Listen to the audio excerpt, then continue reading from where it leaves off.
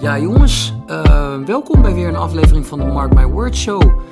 Jeetje, jongens, ik heb er zin in man. Deze aflevering, hier ga je heel erg veel waarde uithalen en heel erg van genieten. Want wij hebben namelijk spreekexpert Jeroen Jonker in de show. En weet je, het woord expert is natuurlijk snel gegeven, maar we hebben het hier over iemand die dus in 2015 derde van Nederland is geworden bij een spreekwedstrijd. En op het gebied van speeches evalueren is hij zelfs Nederlands kampioen geworden. Let wel jongens, dat betekent dat jij in speechvorm feedback moet geven op een speech, op een podium, voor publiek.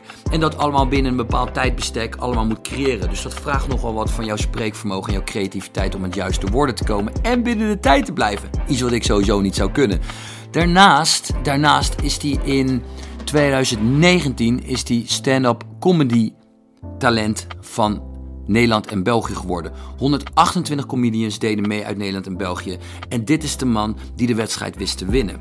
Dus hij is eigenaar spreektrainingen en heeft ook zelf bewezen hoe hij vanuit een bepaald soort angst, waar hij straks meer over gaat vertellen, het voor elkaar heeft gekregen om toch voor een groot publiek te gaan spreken.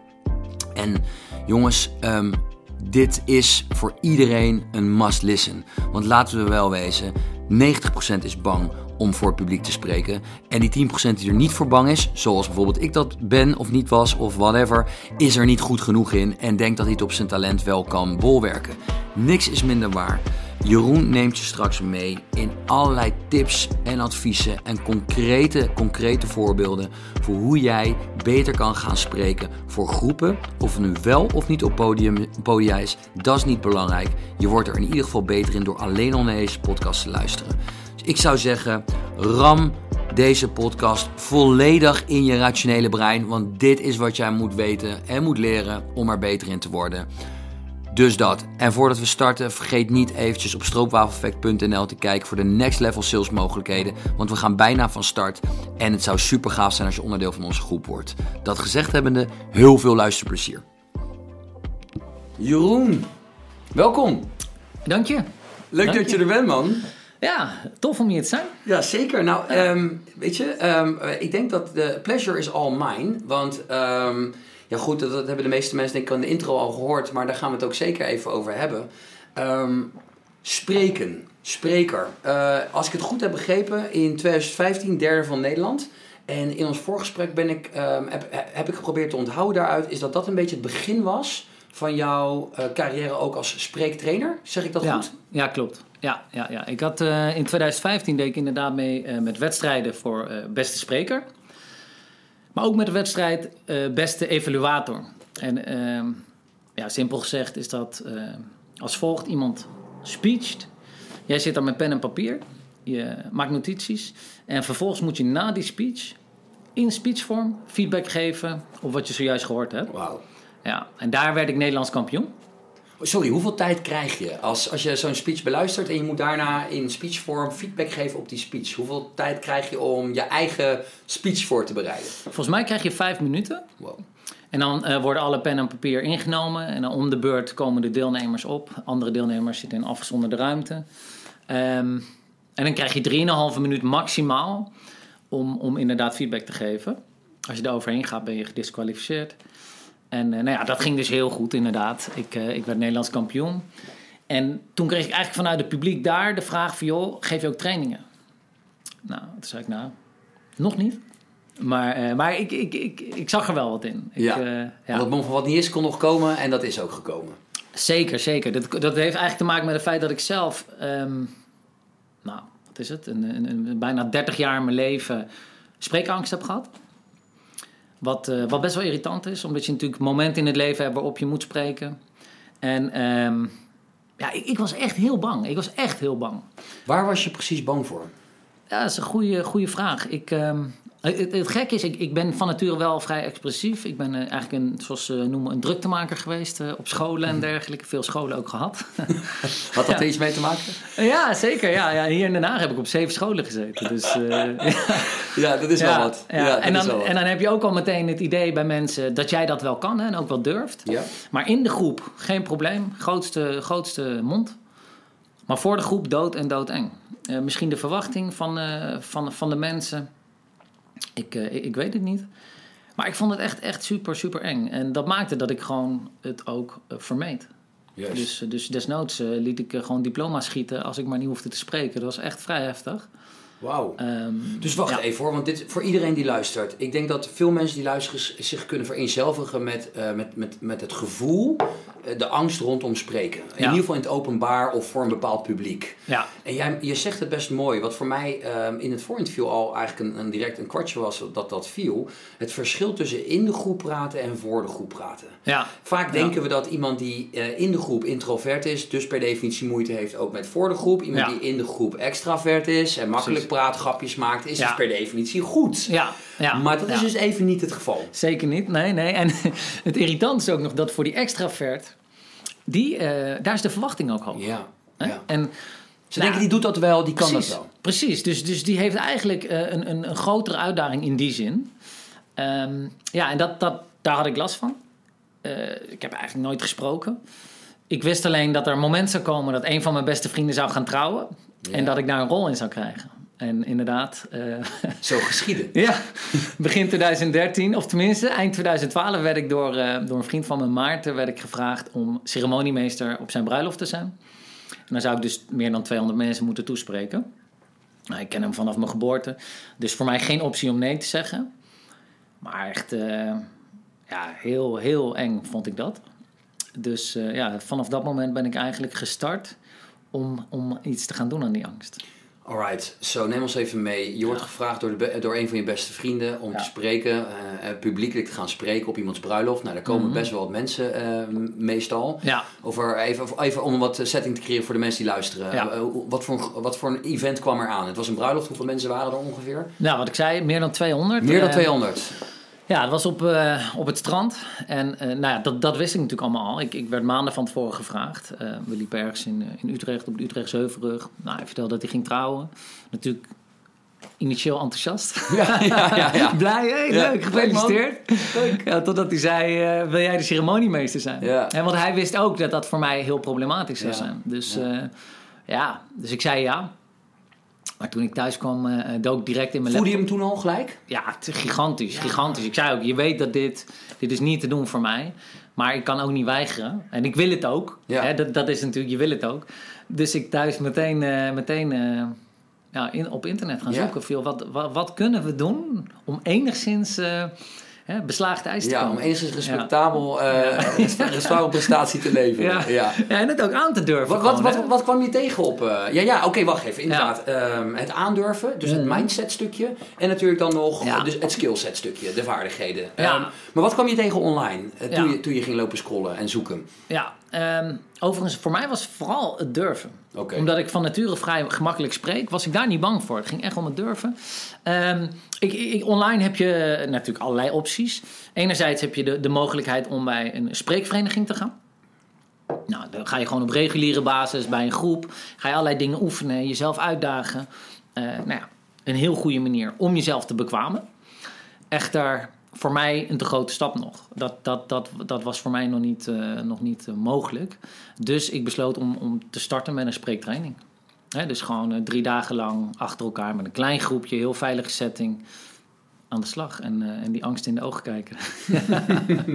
Hoe lang duurde dat? Voor je het gevoel een beetje kreeg van nu beuk ik wel een klein beetje door die angst heen? Want dat zijn kleinere groepen wat je zegt. Ja, dat is dus 3 dagen lang. Het is zo dat wat ik kreeg als feedback van andere deelnemers is dat ik inderdaad bepaalde aanleg had. Dus ik kreeg vrij goede feedback op de momenten dat ik sprak. Wat natuurlijk je sterkt eigenlijk. Goede als in positieve feedback over je skills. Precies, echt van wow. Ik kreeg echt wel bijzondere reacties.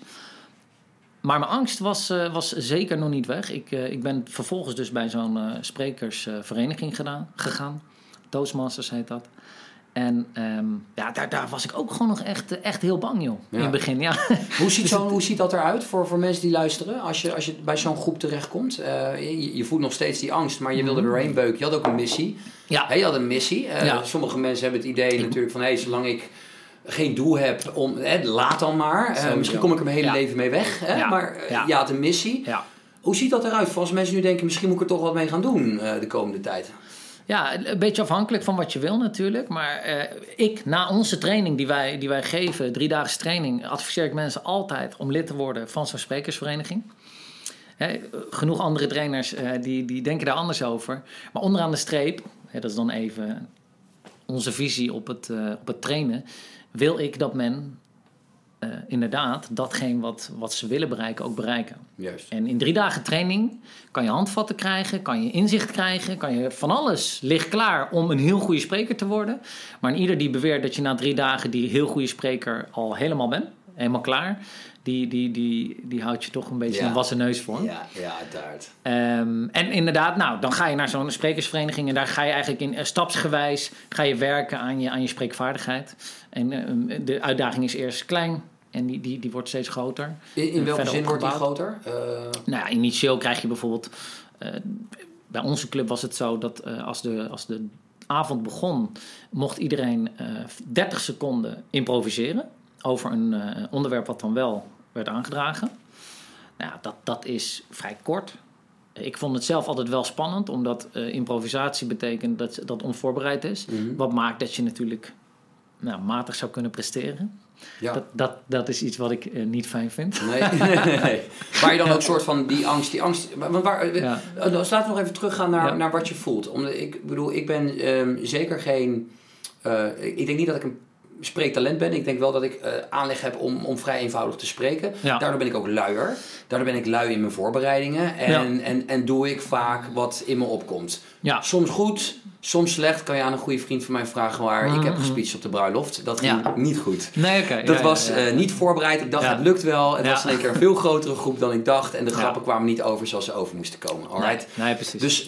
Dus dat is mijn brein. Maar er zijn natuurlijk mensen die luisteren. Die hebben echt angst om überhaupt daar te gaan staan. Ja. Wat voel je dan precies? En wat heb je overwonnen? Wat ik voelde is een verlies van controle. Echt het idee dat het niet te doen was eigenlijk. Ik weet nog dat ik bij een bedrijfshulpverlening cursus was. Nou zit je met 10 man gewoon in een groep. Mm-hmm. En dan moet je even voorstellen. En dan merkte ik echt, ik ging bijna beven, om zo maar te noemen. En ik had echt het gevoel van, dit is niet te doen. En goed te weten, daar kan je dus vanaf. Ja, dat is goed. Tegenwoordig sta ik ook op podia als comedian inderdaad. Ja. Dus dat is een heel bizarre reis ook. Absoluut. En dat maakt ook dat ik die training ben gaan geven. Omdat ik weet hoe heftig de angst in die zin kan zijn. Exact. En ik weet dus ook dat je er vanaf kan komen. Ja. Het kan gewoon echt. Maar goed te weten, het is wel een reis om zo maar te noemen. Ja. Er zijn natuurlijk genoeg die beweren dat je na een training van 3 dagen bijvoorbeeld je gehele angst en zenuwen kwijt bent. Ook dat is gewoon niet waar. Nee. Wat je hebt na die training is handvatten om je zenuwen onder controle te houden. En daar draait het natuurlijk om. Dat je zenuwen je eigenlijk niet beïnvloeden in je spreken. Ja. Dat je ze genoeg onder controle hebt om gewoon je verhaal te kunnen doen zoals je dat wil. Voordat we zo meteen of straks naar wat praktische tips gaan voor mensen. Mm-hmm. Nog even voor de identificering van iemand die nu luistert, die zelf ook angsten heeft. Want die angsten die lopen natuurlijk uiteen. Hè? Dus je benoemt het beven. Dus letterlijk echt een angstaanval is dat, als het ware. Het beven van ik moet weg hier. Ik wil liefst weg hier. Ik komt die angst voort. En ik kan me voorstellen dat het bij iedereen anders is. Hè? Maar je traint natuurlijk ook veel mensen. Ja. Hoe vaak komt het voor dat het gebaseerd is op basis van onzekerheid? Van mijn verhaal is niet boeiend genoeg. Ik ben niet interessant genoeg. Ja, dat heb je heel veel. Zeker, je hebt heel veel mensen die inderdaad denken van weet je, maar waarom zou men naar mij luisteren? Ja. Ik bedoel, ik ben toch niet interessant. Dat is een van de redenen voor angst. Maar je hebt ook mensen die juist weer heel perfectionistisch zijn. Ja. Die denken, ik heb echt wel een verhaal. Alleen ik ben bang dat het niet goed overkomt. Ik ben bang dat ik mijn volledige potentie niet behaal. Er zijn eigenlijk vele redenen denkbaar waarom mensen bang zijn. Ja. En dat maakt het natuurlijk ook lastig. Van hoe ga je daarmee aan de slag? Ja, absoluut. Ja. Kijk, ik ben denk ik veel mensen tegengekomen, ook als wij trainingen doen. Of het nou commerciële trainingen of mindset training of meer psychologisch georiënteerde trainingen zijn. En tijdens die trainingen wordt er nadat we bepaalde zaken hebben behandeld, wordt er gevraagd op het moment dat in de praktijk te brengen. En later, bij een volgende sessie, wordt er gevraagd om te presenteren voor de groep wat ze hebben gedaan. Hoe het is ervaren, waar ze tegenaan zijn gelopen. Eigenlijk simpele shit eigenlijk. Basic shit. Ja. Voor mensen die je ook kent. Ja. En zelfs dan merk ik op dat mensen bijzondere onprettige gevoelens hebben voordat die eerste 10, 15 minuten starten. Ja. Om vervolgens daarna, als het voorbij is, weer helemaal ontspannen te zijn en wel weer haantje de voorste te kunnen zijn. Ja. Dus ik vind het een heel interessant fenomeen. Ja. Ik vraag me af wat, als in het kader van zelfreflectie, vanaf wanneer kan je voor jezelf concluderen: het is iets wat aangepakt moet worden. Dus vanaf wanneer is het iets om echt te gaan trainen? Of is het gewoon een kwestie van, voor sommigen, ga dat maar doen, dan wordt het vanzelf beter? Nou, sowieso denk ik dat het altijd een kwestie is van trainen. Dus kijk, inderdaad, die tweede klopt ook. Je moet het gaan doen. Ja. Dat staat buiten kijf. Ik bedoel, we kunnen je allerlei adviezen geven. En dan heb je die allemaal theoretisch. Denk je, oh, zo moet het. En dan ga je daar staan en ga je helemaal kapot. Want zo werkt het niet. Theorie en praktijk, die moeten met elkaar verwoven zijn in die zin. Ja. Dus inderdaad, je moet het gaan doen. En je zal ook die angst in de ogen moeten aankijken. Er is geen trucje wat jou helemaal angstvrij op dat podium laat plaatsnemen. Maar wat wij bijvoorbeeld doen, is dat we kiezen voor een heel geleidelijke opbouw qua uitdaging.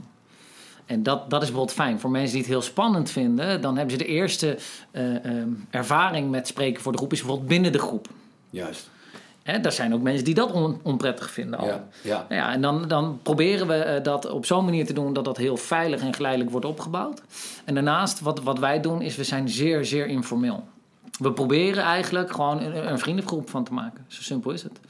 Dus onze hele aanpak is vanaf dag 1 al voorafgaande aan de training informeel. Ja. Ik bel de mensen, ik probeer heel erg richting dat. Wij gaan dit met z'n allen doen, we zitten in hetzelfde schuitje. Ja.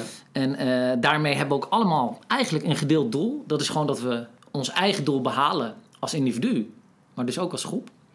En we willen elkaar dus ook in die zin helpen om dat doel te bereiken.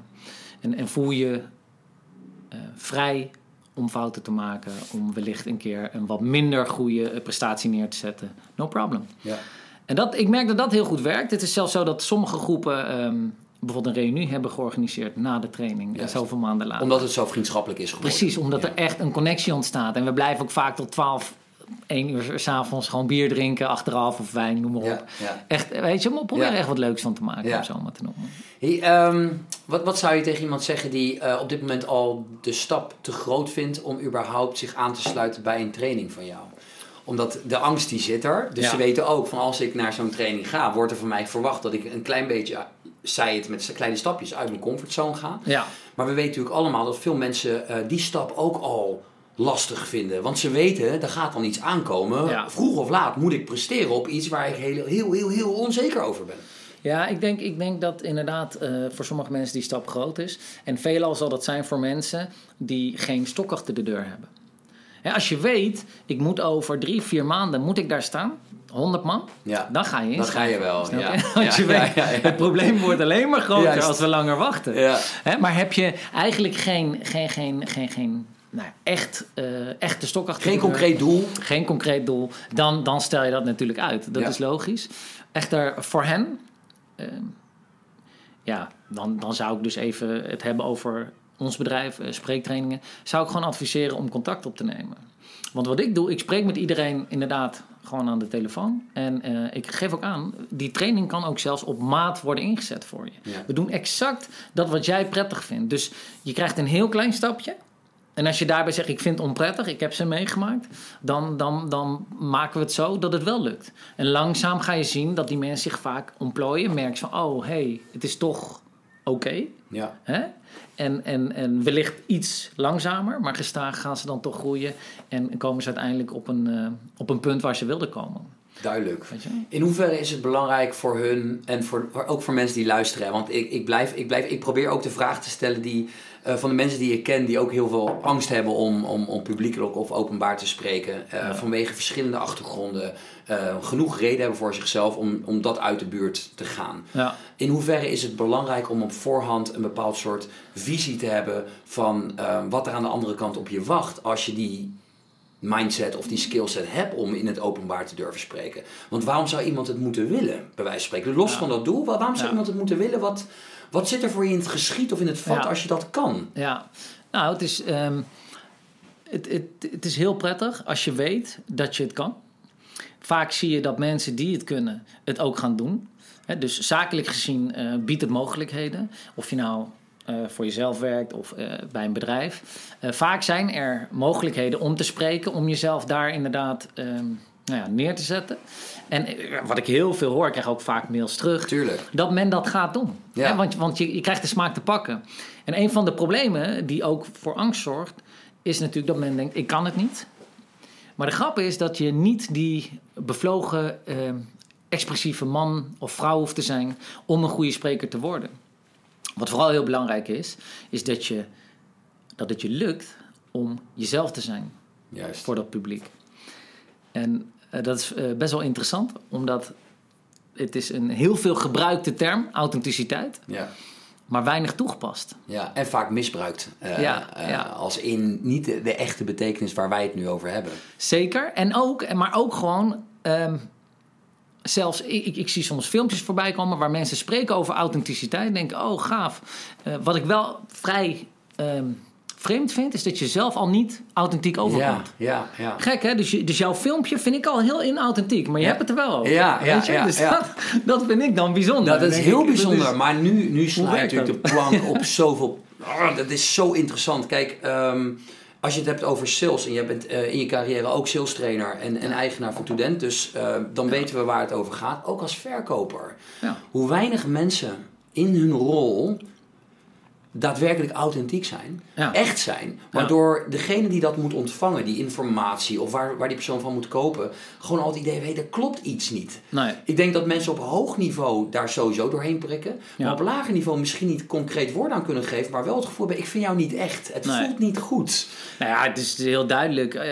Als jij wordt gebeld door iemand die je niet kent en het is iemand die jou iets wil verkopen, 9 van de 10 keer hoor je het al aan het eerste woordje. Ja.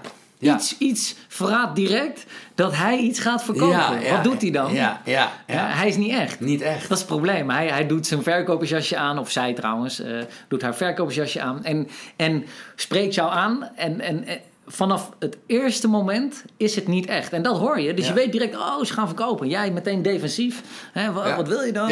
Noem maar op. Dus datzelfde gebeurt ook bij een publiek.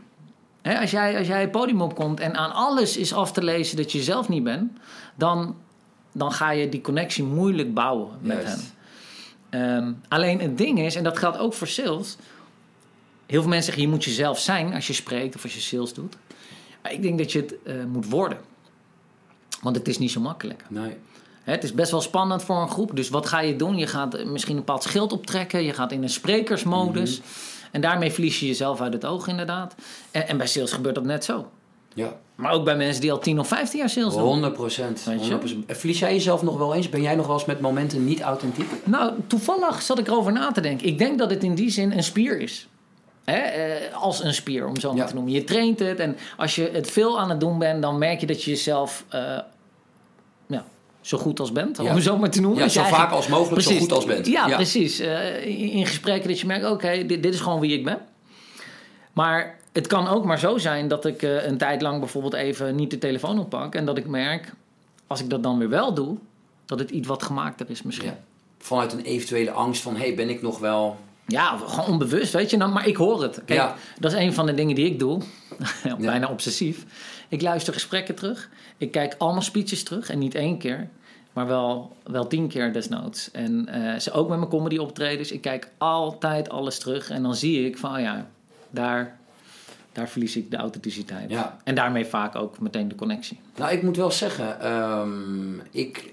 ook in deze podcast-episodes en we zitten alweer op 13, 14 of 15, heb ik 1 of 2 interviews gehad waarbij ik mezelf heb terugbeluisterd. En want daarin, ik merk dat ik het heel belangrijk vind en heel graag kwaliteit wil leveren. En dan merkte ik dat ik niet authentiek was als interviewer. Ja. Dat de echte Mark niet in het gesprek zat. Nee. De echte Mark was in één keer weg. Het was niet per se dat ik onder de indruk was van, maar dat ik blijkbaar het idee had dat ik een rol moest spelen om het maximale eruit te krijgen. Ja. En ik werd er misselijk van toen ik het beluisterde. Want het was zo niet in lijn met mijzelf. Nee. En hetzelfde, ik heb een keer bij het MKB Goeie Event gesproken. Toen stond ik na de main event, dus dat was na Pieter Zwart van Coolblue. Mm. Dus hij is natuurlijk behoorlijk authentiek. Hè? Hij is gewoon lekker zichzelf. En daarna kwam ik. Nou, de zaal was wel een stukje leger, want er gingen meerdere groepen naar verschillende zalen toe. Maar het was nog steeds wel de grote zaal met veel mensen. Ja. En ik had het zelf natuurlijk door dat het een belabberd stuk was. Had ik zelf door. Maar ik kreeg ook terug van mensen die mij kenden, die in het publiek zaten. Ja. Waar is Mark? Ja. En die feedback, ik denk dat je dat ook een paar keer moet ervaren. Voordat je, want nu zeg jij het mij. Ja. En heb ik door, oké, dat moment en dat moment. Ja. Maar als ik die moment niet op het podium had gezet, had ik tegen je gezegd, nou, ik ben altijd wel authentiek hoor. Ja, precies. Maar en het ding is, wat ik interessant vind, is dat je zegt, ik werd er misselijk van. Ja. Het irriteerde je. Het doet dus iets met je. Het vraagt je aandacht. En dat is natuurlijk het probleem. Als je op een podium staat en je bent niet authentiek, of inderdaad als interviewer, het leidt mensen af. Ja. Vaak onbewust, maar het leidt wel af. En het maakt dus dat je ook moeilijk verbinding legt met iemand. Terwijl juist mensen die dat allemaal niet doen en die daar in ieder geval heel erg staan als zichzelf, vaak erg veel waardering onbewust oproepen. En ook uiteindelijk is het zo dat je met een speech heel vaak iets brengt waar anderen zich in herkennen. Ja, inderdaad. Want dat is het, hè. Ik hoor wat geluid op de achtergrond, dus ik ga eventjes het raam dicht doen. Doe dat.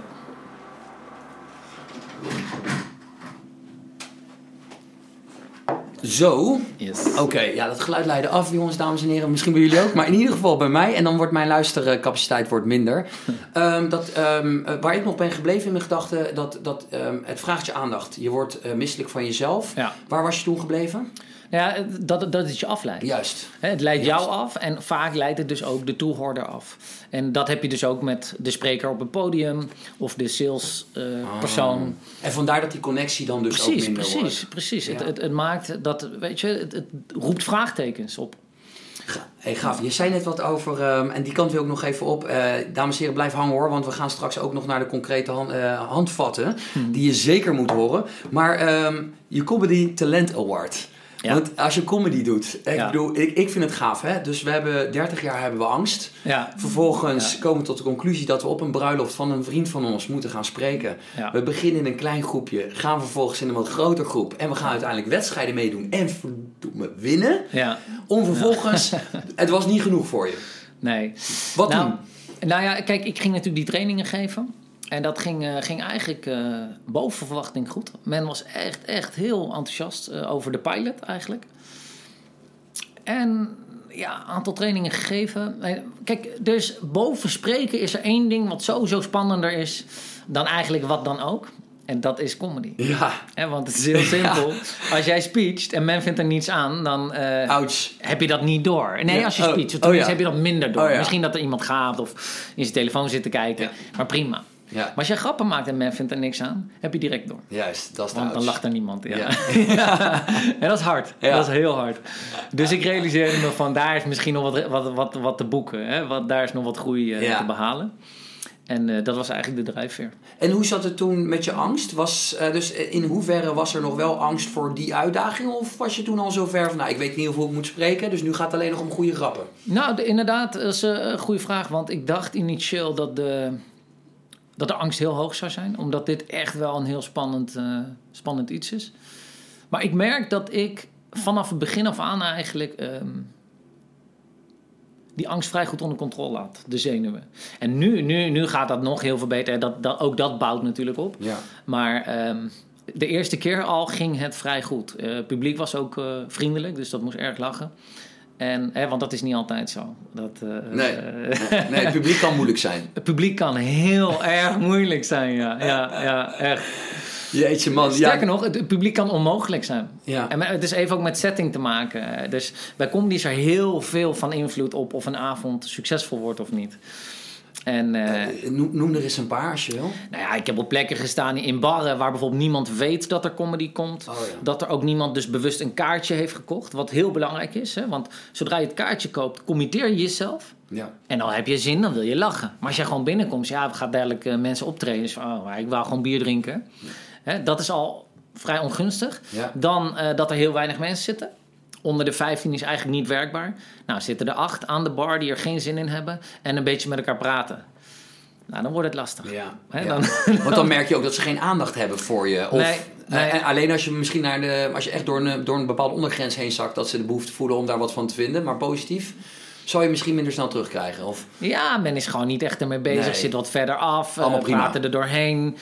Koffiezetapparaat, keiharde cappuccino's worden er gezet. Weet je, het is gewoon niet te doen, joh. Het is gewoon niet te doen. En daar heb je je doorheen geworsteld, begrijp ik. Vaker dan eens. Jezus, Mina, man. Ja, ik bedoel, respect. En ik denk dat iedereen die luistert precies hetzelfde ervaart. Want we weten allemaal hoe lastig het is. Ja. Want als je dan een keer je moed bij elkaar raapt om wat te roepen. Zo'n ting, ting, ting, ting. En je ziet bij 3 tafels van 10 man, zie je dat er 7 man bij tafel 3 alles even gewoon doorpraten en dooreten en aan het tornadootje zitten. Ja. En dat er gewoon geen enkele fatsoen of respons komt van hey joh, luister maar, leuk dat je een verhaal vertelt. Dat vind ik al heel pijnlijk. Laat staan als ik ergens op een podium sta. Ja, dat is heel bijzonder. Alleen wat ik wel merkte is dat als je in die situatie terechtkomt, dan weet je van oké, dit is zoals ik zei, onmogelijk. Ja. Dus dan, wat voor mij helpt, is dat ik dat gewoon accepteer. Ja. En dan vanuit daar ga je dus kijken van, wat kunnen we nog bereiken? Hè, wat meer interactie doen. En kijk, dat er niet wordt gelachen, dat wist je al. Ja. Dus vanuit daar, en als je dat kan accepteren, dan kan je dus gaan kijken hoe je met je interactieskills misschien alsnog het publiek wat weet bij dus als je in je verwachtingmanagement al op voorhand zo op instelt dat er waarschijnlijk niet gelachen gaat worden, omdat dat zie je gelijk als je je weet het gewoon. Je weet het. Het is gewoon niet te doen meer. Maar het is eigenlijk hetzelfde met koude acquisitie. Je pakt de telefoon op, je weet dat 9 van de 10 mensen in principe geen zin hebben om met jou ergens over te gaan praten. Dus zolang je verwachting daarin laag is, kan je eigenlijk vrij snel scoren. Ja. Voor je gevoel in ieder geval. Ja, zeker. Wat is er voor nodig om zo'n award te winnen? Zo'n comedy award? Ja. Ja, goede vraag. Wat er in ieder geval voor nodig is motivatie. Dat is wel iets wat, denk ik, voor mij geldt. Als ik ergens voor ga, dan ga ik er zeker... Volle bak, drive. Volle bak voor, drive. Dus dat is het. Je moet... Wat ik eigenlijk altijd in dit soort gevallen wil, ook bij die andere wedstrijden, is dat ik in ieder geval het meest uit mij haal, om zo maar te noemen. Het meest optimale resultaat neerzet. Your true potential. Precies, en als die ander beter is, prima. Ja. Als ik ook gewoon zie van, kijk, maar hij heeft het hier gesloopt. Ja. En ik deed wel goed, maar hij was echt beter, of zij. Dan vind ik dat prima. Helemaal goed. Maar wat ik vervelend zou vinden, is dat ik denk, als ik mijn volledige potentie had benut, dan was ik wellicht doorgegaan. Ja. Hè? Dus dat wil ik liever niet, dat ik dat moment tegenkom. Dus dan ga ik ervoor. En neem ons even mee in zo'n wedstrijd. Ik bedoel, je geeft je daarvoor op. Volgens mij gaf je daar aan 128 uit Nederland en België doen eraan mee. Ja. Ja. Dus die mensen kom je tegen, daar praat je misschien een beetje mee. En vervolgens moet je om beurten, moet je zo'n podium op? Of? Ja, het startte. Je had 8 avonden, geloof ik, met 16 comedians. Ja, en dan krijg je allemaal 5 minuten achter elkaar dat podium op. En dan krijg de beste 3 mogen door. Nou, dan kom je in een vervolgsituatie. Dat was geloof ik meteen al de halve finale. Sta je weer tegen een 8-tal comedians, geloof ik. En er zijn dan verschillende avonden. Ja. En ook daar gaan dan de eerste en de tweede door. En weer om beurt het podium op? Om beurt het podium op. Op dat moment geloof ik 8 minuten spelen. En dan uiteindelijk dus in Tivoli, Utrecht voor 300 man. Ja. Hey, en die grappen, die moet je dan zelf schrijven? Ja. En help me nou eens even door zo'n proces heen. Want ik vind mezelf zo nu en dan ook nog wel een grappenmaker. Maar ik merk dat in mijn content dat over het algemeen wel achterwege blijft. Dan ben ik vooral serieus, belerend. En dan komt eigenlijk die irritante gast komt af en toe naar voren. Ja. Maar juist de meer humoristische kant, waar een hoge amusementswaarde aan zit, zou ik graag meer willen laten zien, die ik ook in mijn privé-setting kan laten zien. Ja. Dus wat kan ik doen om bijvoorbeeld, tussen aanhalingstekens, grappiger te zijn? Ja, dat is een goeie. Ik denk dat het belangrijk is dat je verdiept in, want grappen, dat zijn allemaal technieken. Okay. Uiteindelijk zijn het technieken. En je moet natuurlijk ook een type zijn dat of tenminste moet, laat het zo zeggen. als je het van nature al veel grappen maakt, dan helpt dat. Ja. Als jij iemand bent die gewoon standaard al veel grappen maakt, dan kan je dat op het podium vaak ook. Dus dan gaat dat wellicht vrij soepel. Maar als je zegt van nou, ik wil me daar echt in verdiepen, dan zal je moeten kijken naar welke graptypes zijn er. En wat kan ik met de informatie die ik heb. En daar eens kijken of je daar grappen in kan bedenken. Ja. Maar dan is het nog dat je ze kan brengen. Ja, juist. Want dat is het probleem. Juist. Timing, als het van nature gaat, is het prima. Hè? Je staat op het podium, grapje komt binnen, pats, je legt hem neer, iedereen lacht. Maar nu weet je van tevoren dat je die grap gaat maken. En dan kom je weer bij het stukje authenticiteit. Vind je de normale flow en de natuurlijke timing? Of komt het eruit alsof iedereen hoort van... dit is zo bedacht. Ja. Dit is zo bedacht. Waardoor niemand lacht. En als je 1 of 2 keer hebt dat niemand lacht... dan wordt die derde keer heel moeilijk om mensen wel aan te lachen. Ja, inderdaad. Want je gaat die oorlog in je kop krijgen waarschijnlijk. Ja. En de mensen ook. De mensen die hebben gewoon gezegd... nee, niet grappig. Weer niet grappig. Nee, zal niet worden. Ik vind hem echt relaxed. Terwijl de volgende grap misschien heel goed is... zijn ze al klaar. Ja, wat is bijvoorbeeld een likability factor dan... van een goede grappenmaker? Want het is niet per se de knapste giet of de knapste gast. Dat is inderdaad een soort van uitstraling, schwung... die iemand op het podium van nature heeft? Of is dat ook aangeleerd? Je bedoelt bij comedians? Ja, bij comedians. Nou, dat is heel verschillend. Je hebt inderdaad likability, maar er zijn ook juist comedians die eigenlijk helemaal niet zo likable zijn. Maar juist daar ook hun grappen helemaal omheen hangen. Hè? Dus je hebt meer een identiteit op het podium. Ja. En je bent misschien niet die zeurpiet. Ja. En alle grappen zitten in diezelfde context. In die zeur. En daarom vinden mensen het super grappig. Ja. Hij blijft maar haten. Ja. Weet je? Leuk man. Ja, dat is grappig, ja. Even kijken, je had het net over wat technieken rondom grappen. Hè? Dus ik probeer ook voor luisteraars even, zodat ze er een beeld bij kunnen krijgen, maar ook voor mezelf hoor. Als ik grappen maak, dan is dat vrij snel over iets of over iemand. Dat is voor mij de meest makkelijke vorm waar ik zelf niet het meest trots op ben. Nee. Dus ik kan goed over een bepaalde actualiteit waarin iemand zichzelf redelijk verschut zet, kan ik daar extra gas op geven. Ja. Waardoor dat gewoon, ik maak het extra grappig. Alleen, dat is niet per se leuk, want iemand anders is daar zeg maar de dupe van. Dus ik vind dat van mezelf niet prettig. Dus ik heb van mezelf dat ook wel geprobeerd af te leren. Ja. Maar ik kom ook wel eens bij iemand inderdaad in een kamer of in een ruimte, die kan gewoon goed grappen vertellen. Ja. En ik ben benieuwd naar een techniek of een manier voor mezelf om dat te leren. Wat zou dan een techniek zijn? Wat heb je zelf ervaren in die contest? Nou, wat het sowieso interessant is als je zegt iemand die goed grappen kan vertellen, dan denk ik eerder aan moppen. Ja. Maar moppen is iets heel anders. Okay. Hè? Dus je gaat niet een mop vertellen. Nee. Het verschil duiden. Oké, dus wat Jeroen Smits bij Moppentopper deed, precies, bij Ron Brandsteder is iets heel anders. Ja, dat zijn echt moppen, die zijn afgekaderd, het is een verhaaltje. En aan het einde ergens iedereen, dan gaan we weer verder. Oké, en wat is dan dit? Ja, grappen. Er zijn allerlei typen grappen. Je hebt allerlei technieken. Een van de heel veel gebruikte is de verkeerde been. Dus dat betekent eigenlijk dat je denkt dat we de ene kant op gaan en opeens gaat het toch eigenlijk over iets anders. Juist. En weet je, om daar een voorbeeld van te geven. Maar is dat, ik kan me er wel iets bij voorstellen. Dus in verhaalvorm doe je net of het goed gaat en je bent... En plotseling gaat het een andere kant op, wat dan grappig is. Ja. Ik heb bijvoorbeeld één grap dat... dan zeg ik van joh, dat mijn vorige optreden niet goed ging. Hè, en dan een beetje negatief erover. Maar dan zeg ik van joh, vandaag heb ik er zin in. Weet je, vandaag ben ik echt enthousiast. Vanochtend al. Ik zat op de fiets. Ik was helemaal door dolle. Ik dacht, moet ik gewoon vaker doen. Weet je, moet ik echt vaker doen. En ga ik morgen weer met de fiets, joh. Snap je? Helder. Dus het idee is van het gaat goed, je hebt er zin in, het gaat over comedy. Ja. Hè, maar ik zat op die fiets. En uiteindelijk ging het inderdaad om de fiets. Ja, helder. Mooi voorbeeld. Dus de verkeerde beenstrategie is, en ik kan me er iets bij voorstellen, dat iemand dus voor zichzelf een verhaal bedenkt. En dat er ineens weer iets gebeurt in dat verhaal wat er niets mee te maken heeft, zodat iedereen in één keer op een... denk van, maar het ging toch daarover en nu is het in één keer dat. Ja. Leg ik het zo enigszins goed uit? Ja, we denken allemaal die kant op te gaan inderdaad. En dan opeens ging het over die fiets. En vaak vindt men dat grappig. Ja, want soms is dat zeg maar gewoon ook droog. Ja, het is gewoon heel droog. Droog. En je hebt overdrijving.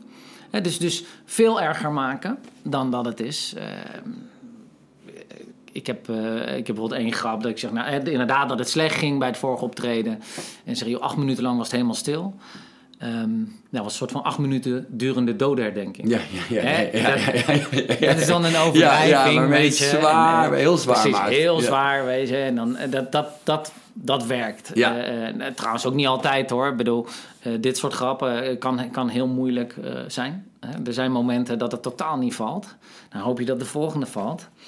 Maar dat is ook de grap, zeker bij comedy, dat die verschillen zijn enorm. Ja. De ene avond speel je precies dezelfde set en lacht er bijna niemand. En de volgende avond speel je hem en dan sloop je de zaal. Hey, wat haal je zelf uit het doen van comedy? Je maakt andere mensen aan het lachen. Ja, nou, dat vind ik sowieso leuk. En wat ik mooi vind is de ontwikkeling. Er zit natuurlijk een bepaalde ontwikkeling bij. Hoe ik het eigenlijk altijd zie is dat je toch een vorm van... Nou, ik gebruik dan het woord maliënkolder hebt. Je kan ook zeggen harde of wat dan ook. Maar kijk, er zijn allemaal dingen die zijn spannend in het leven. Er zijn dingen die zijn moeilijk en die ga je uit de weg. En dat is wellicht spreken voor publiek of andere zaken. Maar als je eenmaal bijvoorbeeld comedy doet... en niet meer schroomt om voor 300 man gewoon jouw materiaal neer te leggen... met het risico dat je wordt afgemaakt... Dan is je maliënkolder onderhand van een vrij sterk materiaal. Ja. Wat maakt dat op allerlei andere gebieden in het leven... je ook niet meer schroomt om jezelf er gewoon in te gooien en mee te doen. De comfortzone wordt eigenlijk steeds groter. En dat is fijn, vind ik. Mooi, man. Ik denk dat een heel mooi advies is. Ik neem hem zelf ook mee... Ik ben zelf nog wel van het type dat graag andere mensen stimuleert en motiveert om meer uit hun leven te halen.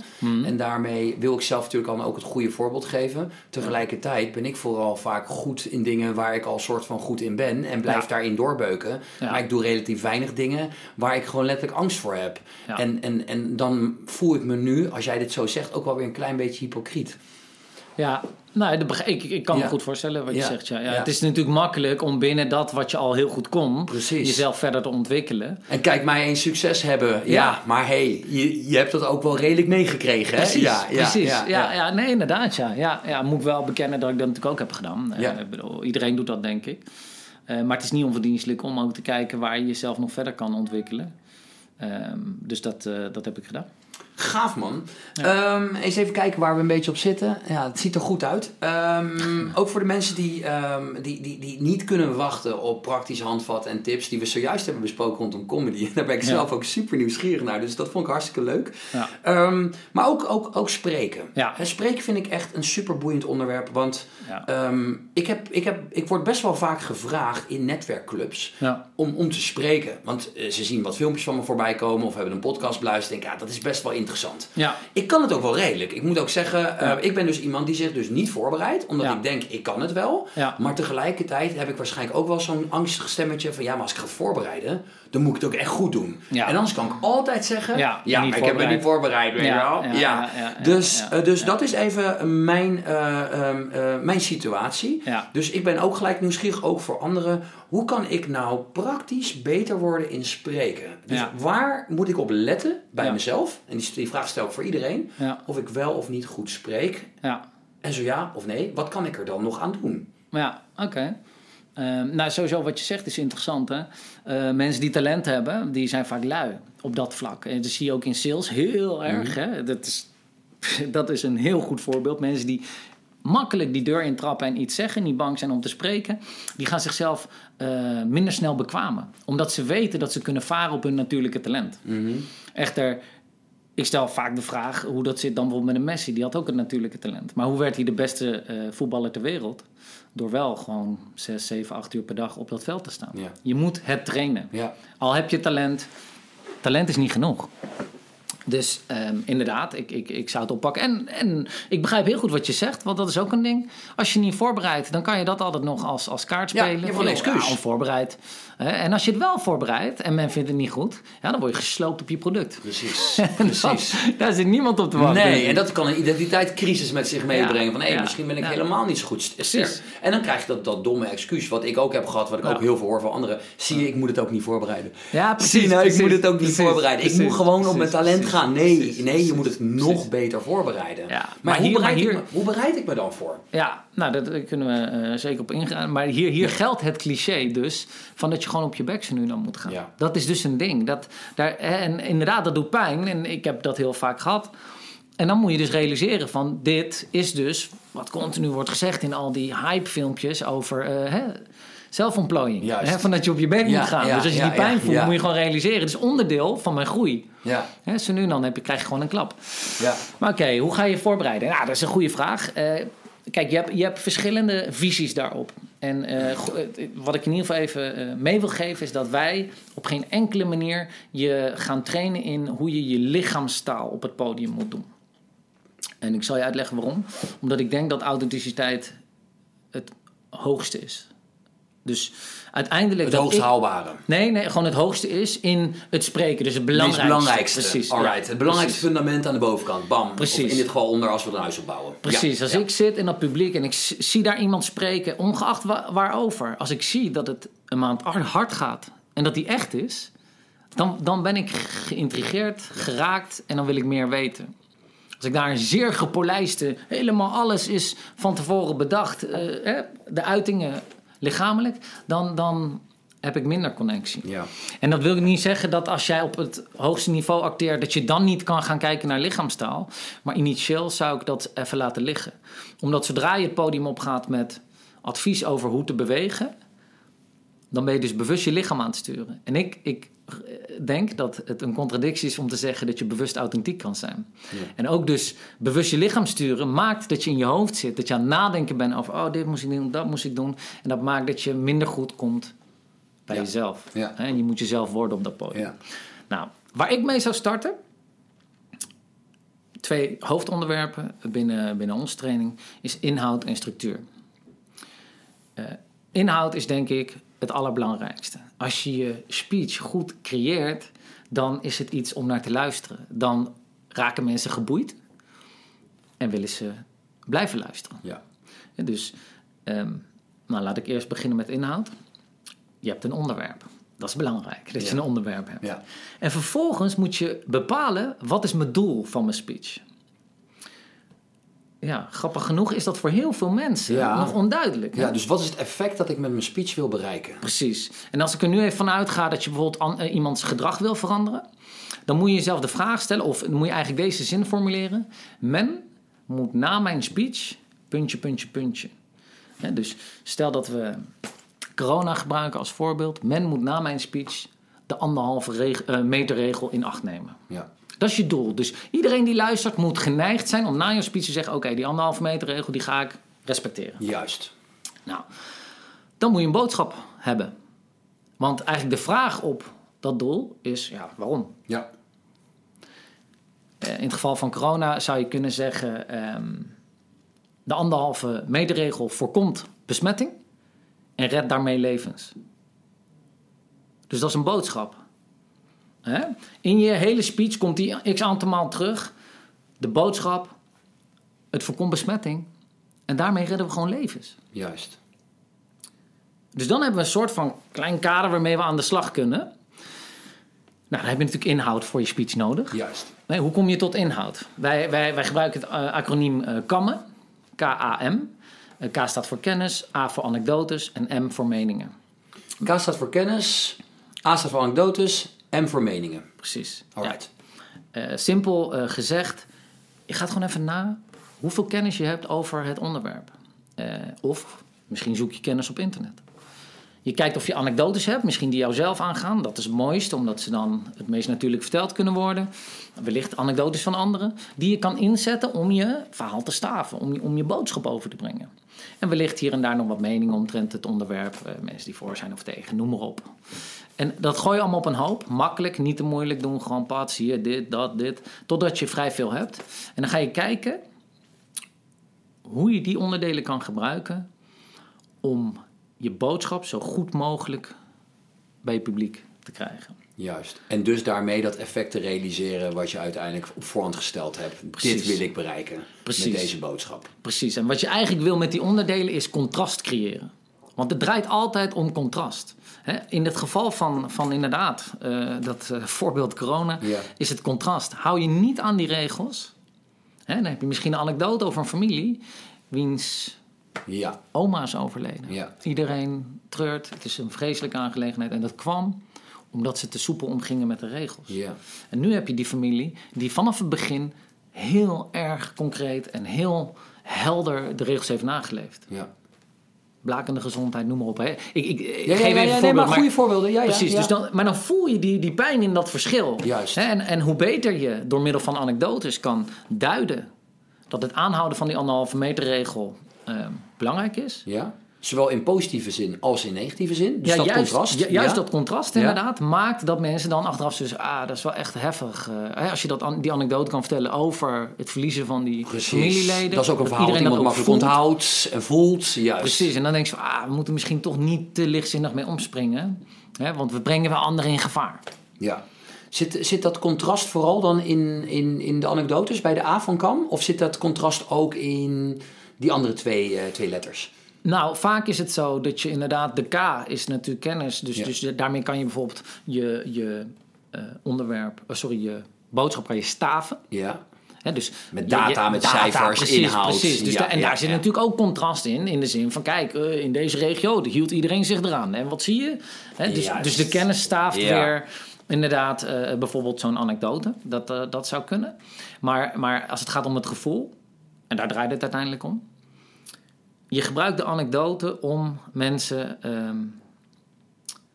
in je verhaal mee te krijgen. Wat je wil is dat het gevoel van het publiek exact gelijk is aan jouw gevoel omtrent het onderwerp.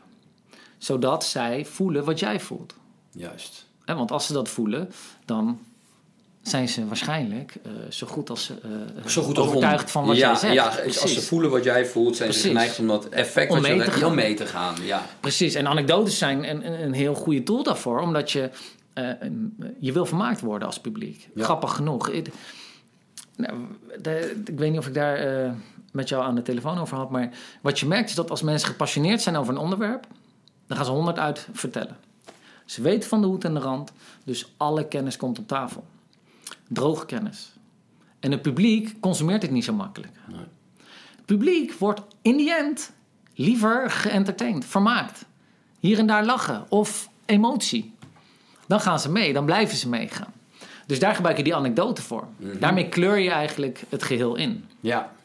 Nou, dus dat dan omtrent de inhoud, om zo maar te noemen. Ja, super boeiend, man.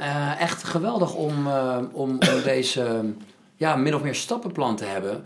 Want ik ga ook wel aan, omdat, weet je, juist in voorbereiding kan je dit soort anekdotes rustig bedenken. En kan je ook de kracht van die anekdotes bepalen. Van, dit is een goede anekdote om hier te gebruiken. Want die staat volledig voor wat ik wil overbrengen. Precies. Terwijl als je daar op het podium gaat staan en je moet ineens met een anekdote komen...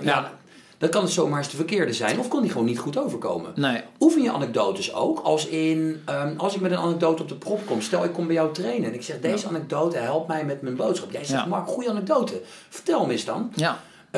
En wat zijn bijvoorbeeld dan adviezen om een anekdote beter te kunnen vertellen? Ja, nou, dat is een heel goeie. Hè? Dat is ook een onderdeel van de training. Dat is... Kijk, een anekdote... Aan zich is natuurlijk al mooi. Ik bedoel, ook in de bar, als jij met vrienden zit, vertel je vaak waarschijnlijk anekdotes. Hè? Zelden ga je de hele tijd droge informatie op ze gooien. Dan zeggen ze ook van, joh, wat is dit? Ik ga even daar staan. Ja.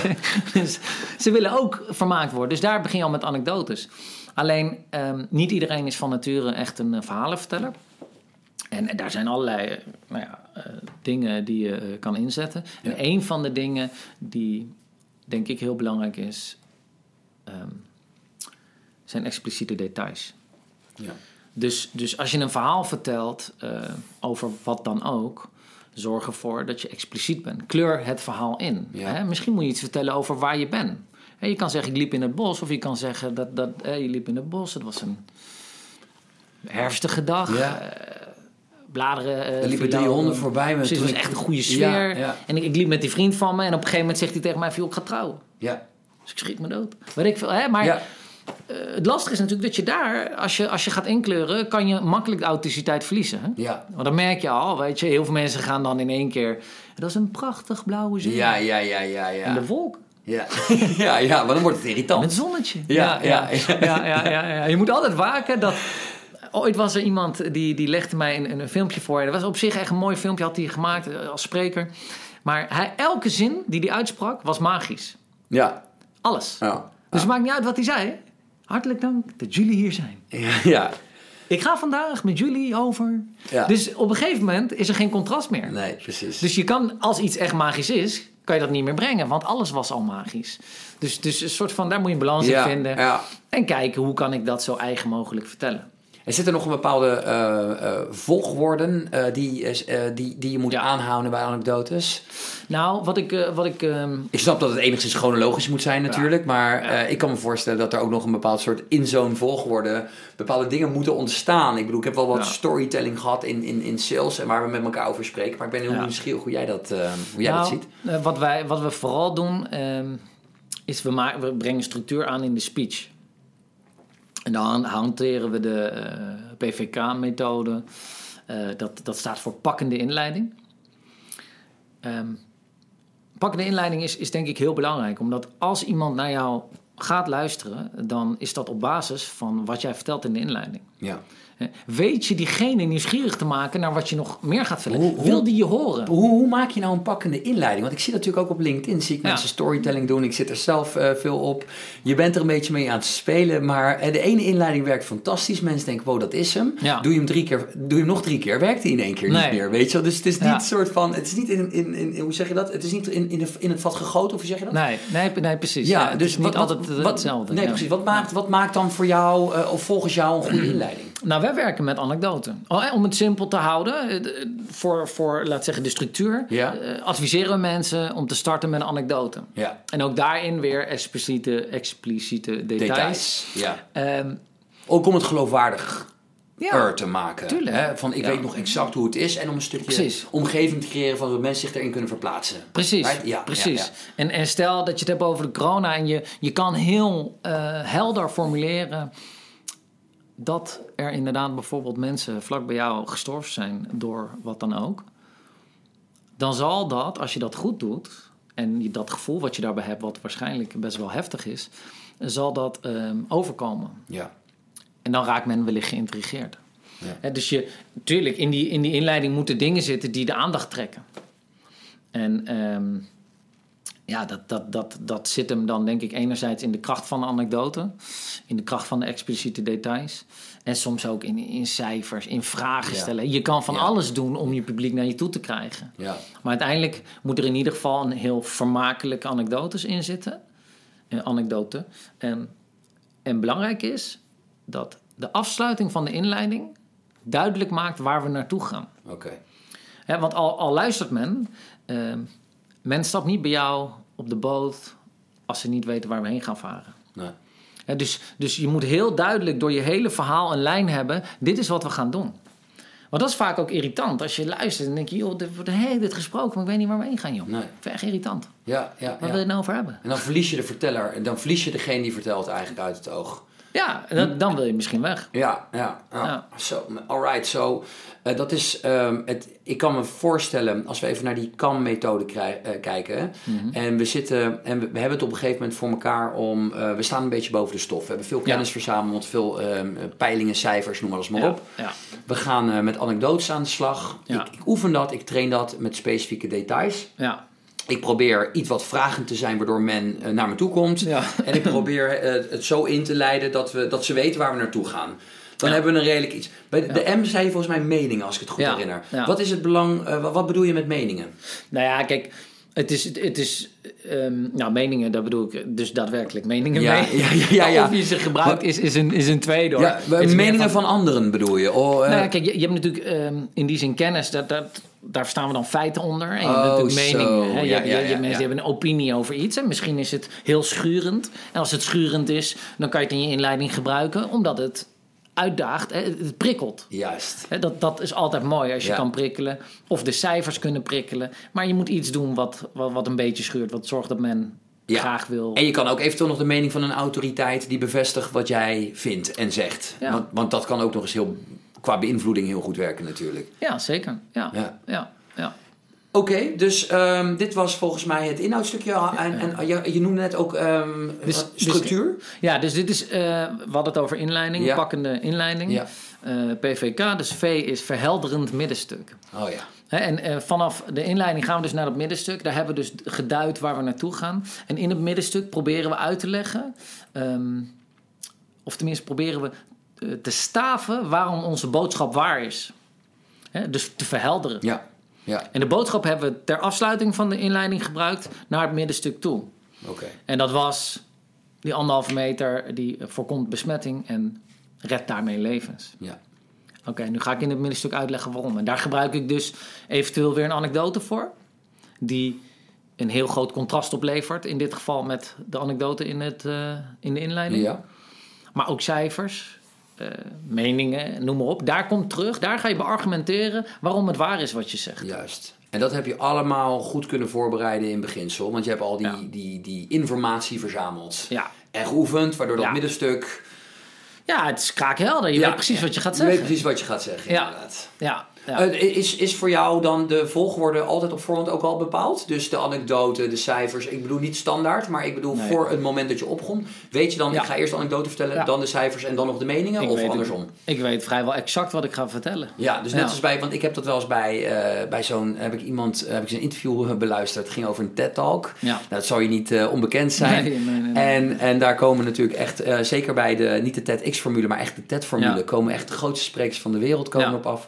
Ja. En dan, ze hebben daar volgens mij een soort van, ik weet niet meer hoe ze het noemden, maar ik heb het zelf onthouden als de panic room. Ja. Dat mensen dat is dus het tegenovergestelde van panic room, is dus een soort van chill room, een relax room. Ja. Vlak voordat ze opgaan, kunnen ze naar zo'n kamer toe gaan. Ja. En wat ik begreep is dat daar echt de grootste sprekers van de wereld gewoon compleet uit hun plaat gingen van angst voordat ze op moesten. Ja. Waardoor mensen die zeg maar een beetje angstig waren, gewoon daar weg zijn gegaan, omdat ze daar dachten, als jij al bang bent, hoe bang moet ik dan wel niet zijn? Ja, maar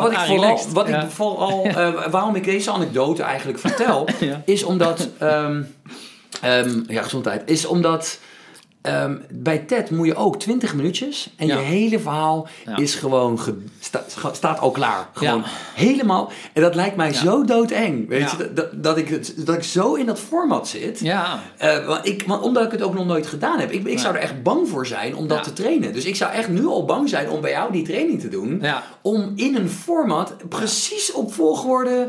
Terwijl ik wel weet hoe goed het eruit kan komen. Want dat heb je op TED natuurlijk gezien. Ja. Nee, dat klopt inderdaad. Ik denk dat de angst naarmate de mate van vastleggen van je speech bepaalt ook de angst. Je hebt sprekers die anderen adviseren om woordelijk je speech te gaan memoriseren. Dus dat je echt woord voor woord exact weet wat je wil gaan zeggen. Ja. Ik zou dat zelf niet aanraden. Waarom niet? Omdat je al heel snel misgaat. Als je elk woord exact moet uitspreken, dan moet je of heel erg goed oefenen. Ja. En ook al doe je dat, de kans is natuurlijk aanzienlijk door van alles dat je iets niet helemaal zegt zoals... dus het maakt je een beetje kwetsbaar. Preast, want zodra je dat doet, heb je het gevoel... Ik lig eraf. Ik lig eraf en nu. Precies. Ja. Terwijl je publiek weet van niets. Nee, precies. Al vergeet je 30% van je speech, niemand weet het. Nee. Dus chill. Ja. Maar ik ben ook voor, waar we het eerder over zeiden... authenticiteit. Nou, je weet één ding zeker, dat als je het woord voor woord uit je hoofd hebt geleerd, dan is die hele authenticiteit, die is zo... die is gewoon weg, is klaar. Ik heb iemand die eerder bij ons in de podcast is geweest, Wouter van den Berg, ook zeker de moeite waard om te luisteren, mocht je hem nog niet gehoord hebben, maar dat er zeide, die is TEDx-spreker geweest, tot 2 keer aan toe. Ja. En ik heb zijn filmpjes gezien, ik heb het ook met hem erover gehad. Ja. Hij was zelf hij was tevreden, maar niet enthousiast. Nee. En als ik die TED-talk zie, dan vind ik hem ook bij lange na niet zo goed als dat hij in het echt is, als ik hem op het podium heb gezien in andere situaties. Ja. Wat vind jij van TED? En van dat concept?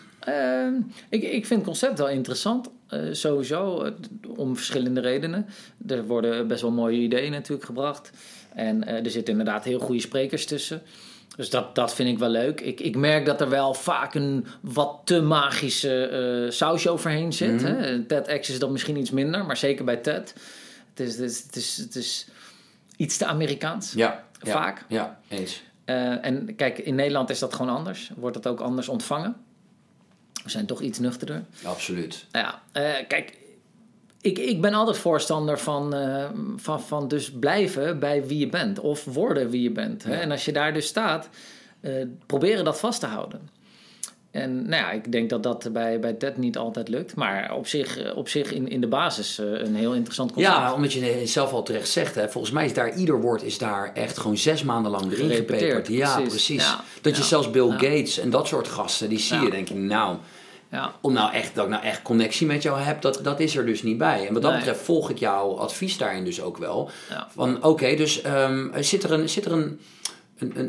er een magic bullet, een bepaald soort lijn tot hoe ver je moet voorbereiden en daarna vooral aan je expertise over moet laten en vertrouwen dat het goed komt? Nou, ik denk dat je wel heel duidelijk moet hebben wat je wil vertellen. En dat kan echt wel gaan tot in dat je bepaalde zinnen repeteert. Hè? Zinnen die heel belangrijk zijn. Ja. Misschien je kernboodschap. Er zijn namelijk ook momenten in je speech waarop je een pauze wil laten vallen. Daar hebben we het nog niet over gehad, maar pauzes zijn heel belangrijk. Omdat je iets laat binnenkomen als je, nadat je het hebt gezegd, stil bent. Zodat men het kan internaliseren eigenlijk. Precies, men wil even nadenken. En dat is ook mooi voor mensen die bijvoorbeeld snel spreken. Er zijn er die zeggen, ja, je moet langzamer spreken, want dan is het allemaal beter. Maar ik, die vecht voor die echtheid, die zegt, ja, beter niet. Beter spreek je gewoon zoals je bent. Hè? Want dit doe je al 20 of 25, misschien 30, 40 jaar. En dan ga ik nu tegen jou zeggen, nee, je moet langzamer spreken. Ja, dan word je natuurlijk een heel ander mens. Ja. Dat is heel raar voor jou. Ja. Dus wat je beter kan doen, is stiltes inbouwen. Gewoon zorgen dat zo nu en dan, als je spreekt, geef je even de toehoorder de gelegenheid om al hetgeen wat je hebt gezegd te verwerken. Juist. Dat is iets wat mijn voorkeur heeft. Ja, mooi. En die dingen, waarom ik dat zei, die dingen wil je wel van tevoren bedenken. Hè, na jouw kernboodschap moet je stil zijn. Ja. Want als jij je kernboodschap noemt en direct doorgaat, dan komt die niet genoeg binnen. Het moet een soort van eilandje zijn. Iedereen moet even van, oh ja, wat een mooie boodschap. Ja.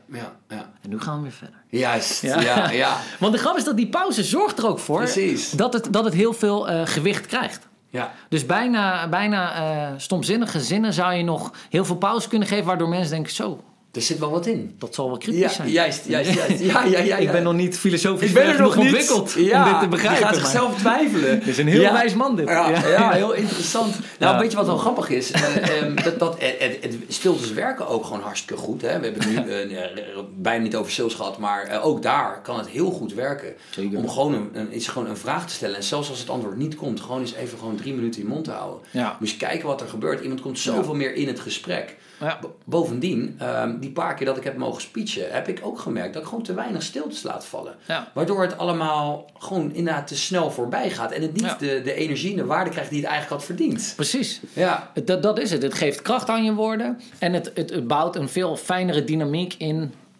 je totale verhaal. Juist. Als je want vaak kom je in een cadans, dus ga je de hele tijd zo door. En wat ik toen deed, terwijl als je er pauzes in bouwt, dan is dat fijner. En het maakt ook dat je bijvoorbeeld weer even op adem kan komen, even relaxed kan doen. Ja. Het biedt veel, om zo maar te zeggen. En de stiltes is dan een middel om dat te creëren. Ja. In hoeverre is bijvoorbeeld toonhoogte of het benadrukken van bepaalde woorden, klemtonen, spelen daar nog een rol? Ja, kijk, ook daar ga ik dan weer initieel voor dat je dat doet zoals je het altijd doet. Ja, omdat je anders weer te bewust van uit deze klemtoon moet er zo uit en dit, weet je, dan ga wordt het irritant. Ja, en je gaat jezelf weer verliezen. Ja. Maar ik wilde nog iets zeggen over. Over stiltes of over de klemtoon? Ik denk over stiltes. Komen we zo op terug. Komen we misschien nog zo. Hij komt misschien nog terug, weet hoe dat werkt. Even kijken, waar ik nog even op wil. Eigenlijk wil ik het onderwerp wel gaan afsluiten. Dus ik hoop dat hij zo meteen komt. Ja. Maar wat ik in ieder geval nog belangrijk vind. We hebben het natuurlijk nu al een langere tijd gehad over het spreken. In het openbaar publiek spreken. En we hebben het over stand-up comedy. Mega gaaf verhalen overigens. Dus dank voor het delen. En vervolgens zijn we heel praktisch ingegaan op hoe je dan beter kan gaan spreken. Alright, maar een van de belangrijkste boodschappen die ik vaak bij je terughoor, die volgens mij is die authenticiteit. Ja. Om te voorkomen dat we het misbruiken, zorg dat je die zoektocht naar jezelf echt aangaat. Dat je echt weet wie je bent en wie je wil zijn.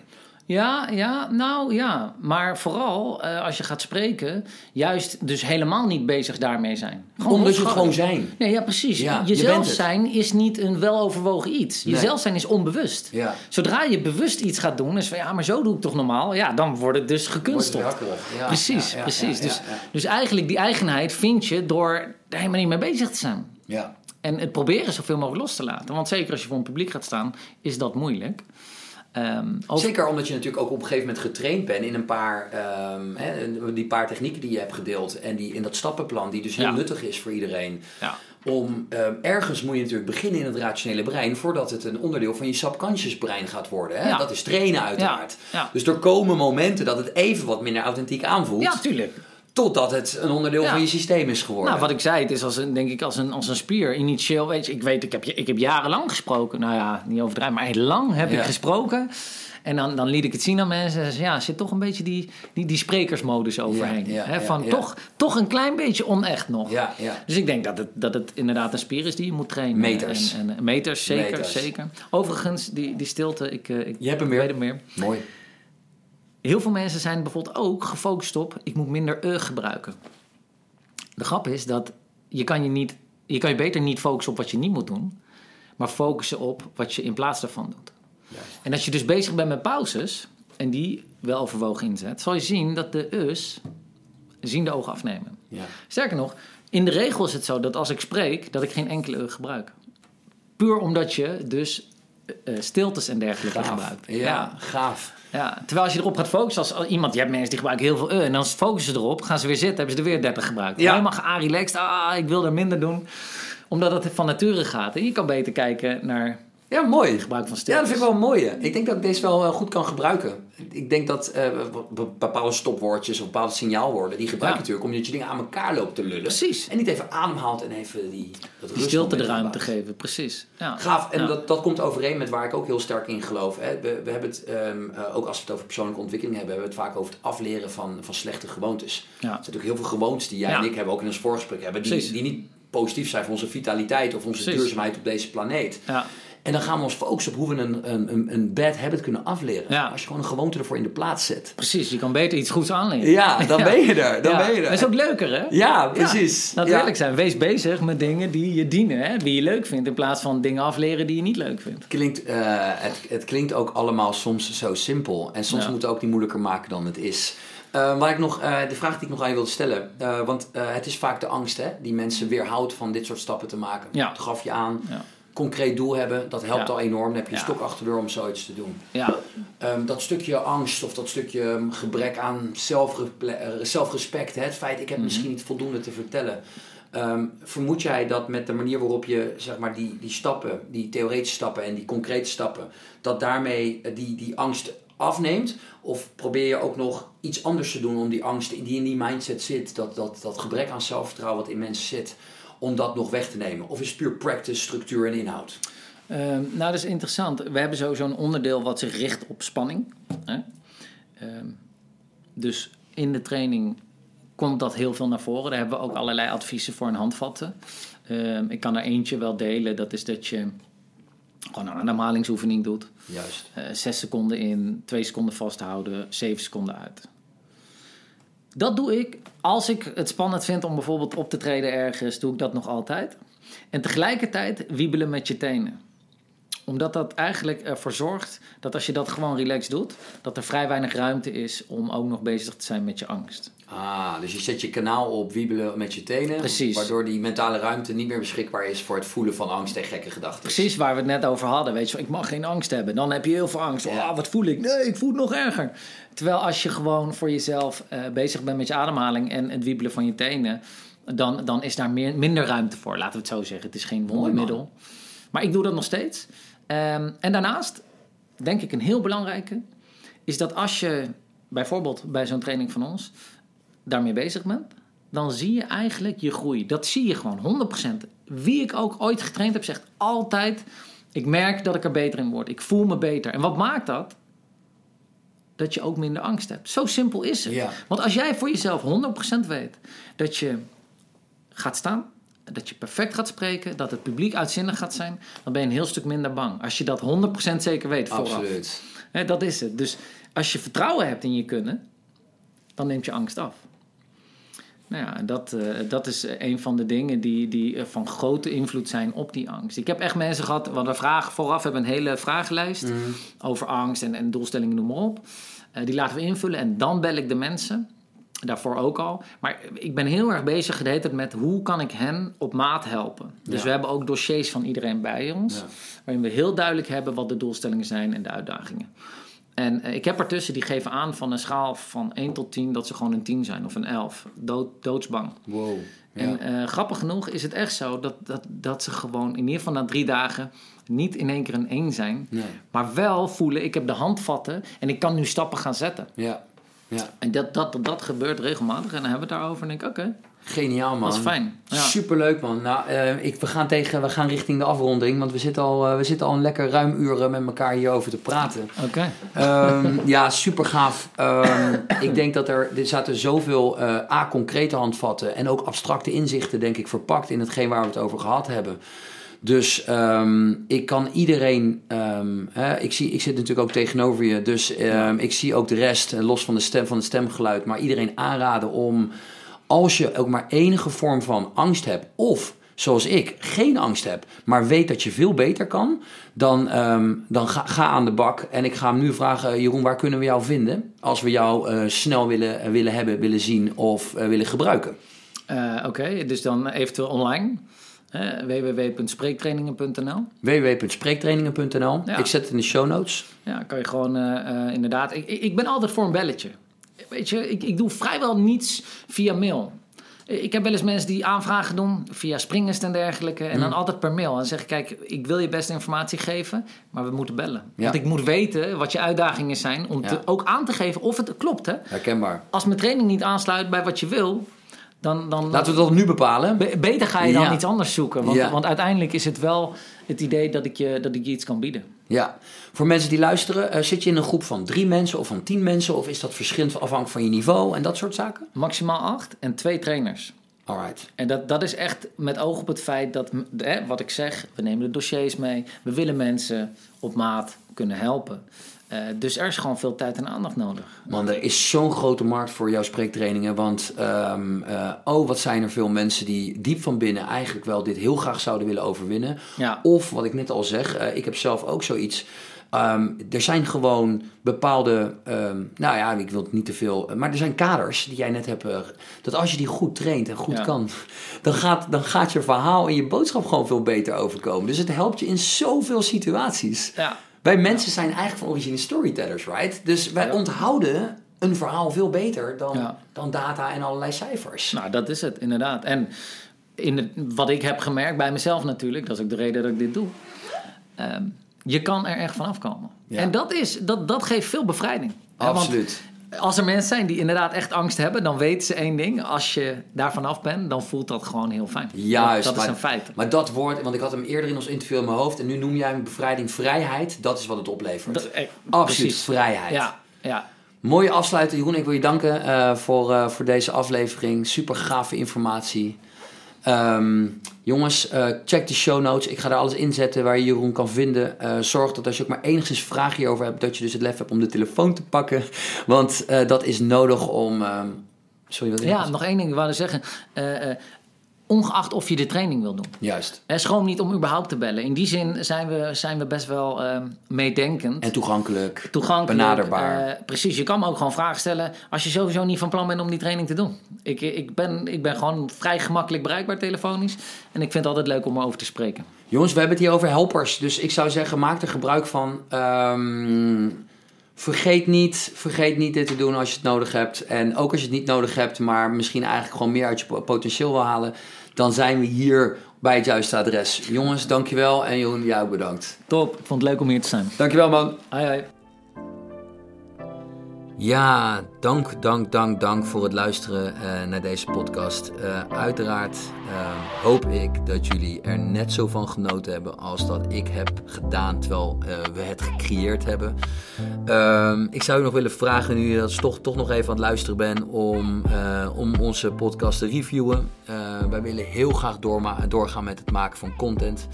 En daarvoor hebben we eigenlijk ook heel veel van jullie steun nodig. Dus als je zo lief, leuk, aardig zou willen zijn om deze podcast te reviewen, dan ben ik je voor eeuwig dankbaar. Dat gezegd hebbende, jullie kunnen me ook volgen op andere kanalen. Jullie weten inmiddels mijn naam, Mark van Versendaal. Volg me gerust op andere kanalen. Stuur me privéberichten als je samen met mij iets zou willen bespreken wat voor jou interessant is. Want met alle liefde gaan we dieper in op alles waar ik jou mee kan helpen. Tot zover vandaag. Nogmaals dank voor het luisteren en een hele fijne dag. Tjus!